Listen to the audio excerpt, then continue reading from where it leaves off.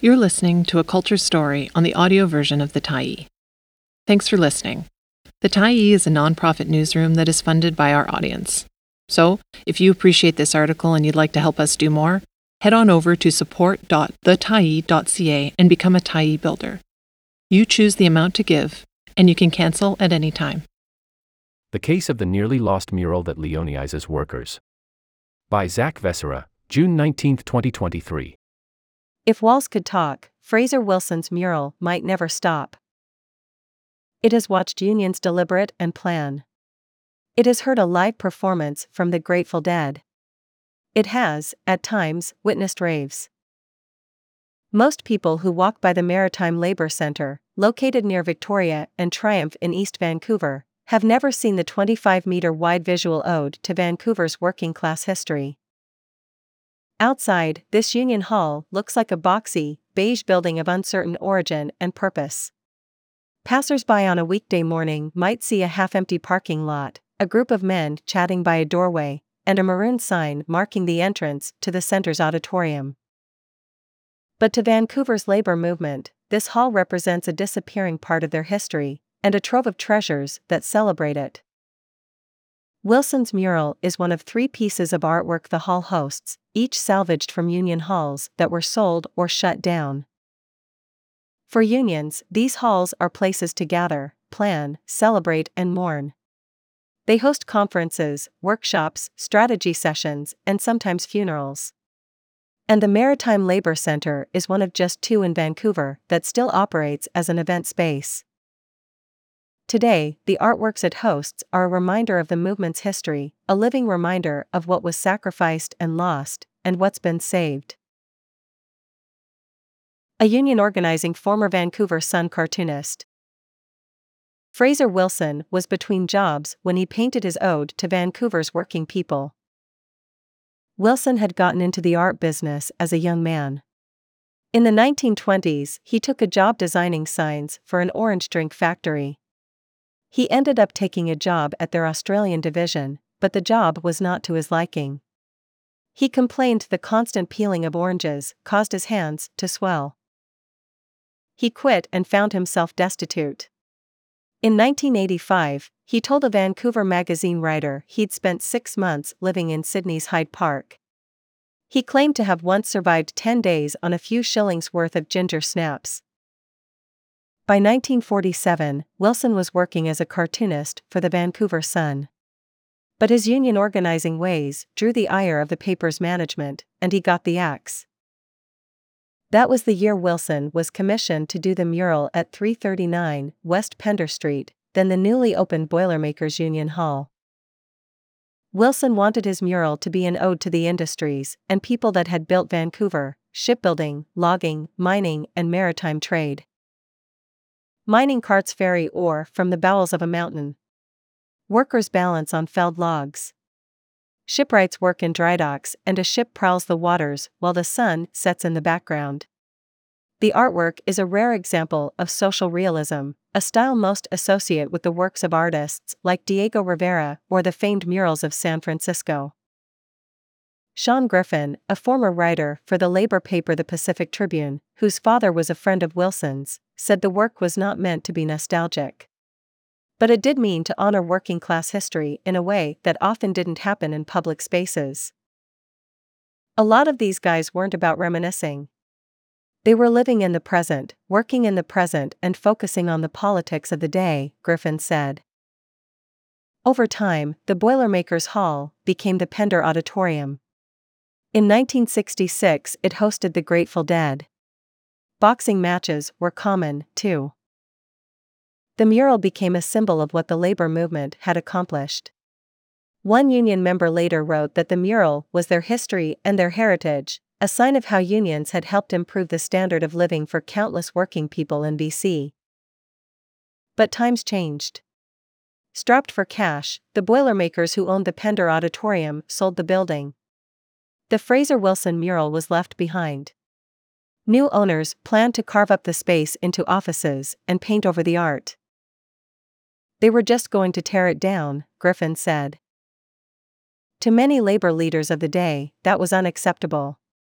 Dan Cole, then the president of the International Longshore and Warehouse Union wrote to officials at the time that tearing the mural down would mean this valuable piece of Vancouver labor history will be lost forever. That sparked a rush to save it. Maritime unions, including locals of the International Longshore and Warehouse Union and the United Fishermen and Allied Workers Union, launched a last-minute bid to transplant the mural to their new space at the Maritime Labor Center. It was no easy task. Wilson had painted the mural in oils without using adhesive, and the piece was in bad shape. Transplanting it would require months of work, a careful hand, and tens of thousands of dollars. But the unions had the gift of timing. Vancouver's centennial was approaching, and local politicians of the day were keen to spend cash on preserving and showcasing the city's heritage.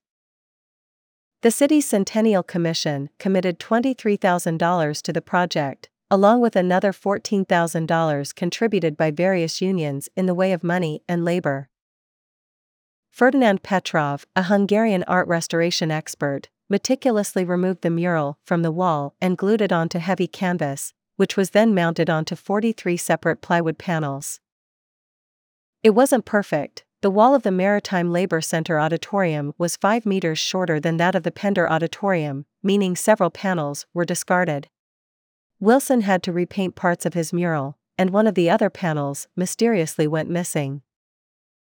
But the restored mural was eventually unveiled to great fanfare at the Maritime Labor Center. Then Mayor Mike Harcourt said he was proud as punch of the project. A jailhouse gift. The mural isn't the only rescued piece of art in the center. On the other side of the auditorium hangs a wooden carving of a bird in flight, with a face growing from its chest. The legend goes that this carving was given to Fishermen's Union leader Homer Stevens during an 11-month stint in prison in the 1960s. Stevens had been imprisoned for contempt of court after he defied a court order that would have compelled his members to work during a strike. It was traumatic in a sense, but he warned us it was coming, said John Stevens, Homer's son. John was 13 when his dad was sent to jail in Chilliwack.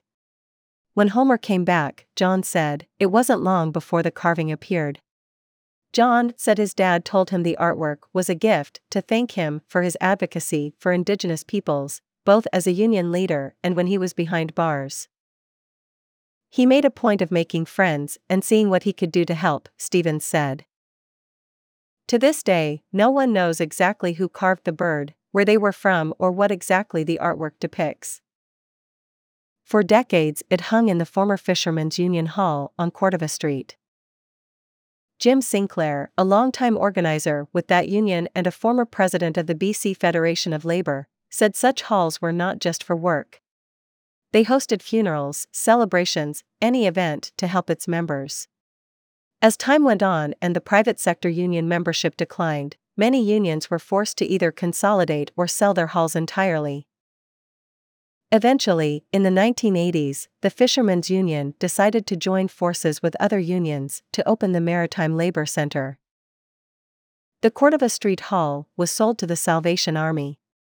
After the sale was announced, Sinclair remembers one fisherman getting a last crack in at the old hall. He said, "At least the preaching won't stop," Sinclair remembered. When the Maritime Labor Center opened, the carving came with it. So did a mosaic art piece showing fishing vessels doing their work on the water. Raves and close calls. Even after consolidation, however, the unions that ran the Maritime Labor Center struggled to keep its doors open. 2 of them ended up selling their equity in the building. One way the Maritime Labor Center made money was by renting out the building's auditorium to anyone who wanted it. In the 1990s and 2000s, that often meant dance music enthusiasts. Throughout the 1990s and 2000s, the hall hosted dozens of raves, until building manager Alex Pyck said there was one close call too many with Fraser Wilson's priceless mural. "It's just too risky with that piece of history on the wall," Pyck said. "Every time we had a rave, there would be a close call. Nothing would come into contact with the mural, as far as I know, but there would be damages to the wall around the mural. So we said that's that. For now, at least, the Maritime Labor Center has stayed open, sometimes against the odds. Today, it hosts the Vancouver and District Labor Council. Other union locals rent its offices, too. On any given day, you might find a conference, a union workshop, a banquet, and a little piece of Vancouver's history that would have otherwise been lost. The existence of the center gives the people in the community a sense that labor is bigger than one union, Sinclair said. It's a movement. Thanks for stopping by the Tyee today. Anytime you're in the mood to listen to important stories written well, we'll be here. And if you'd like to keep independent media going strong, head over to thetyee.ca and click on the Support Us button to pitch in. Finally, big thank you to all of our Tyee builders who made this story possible.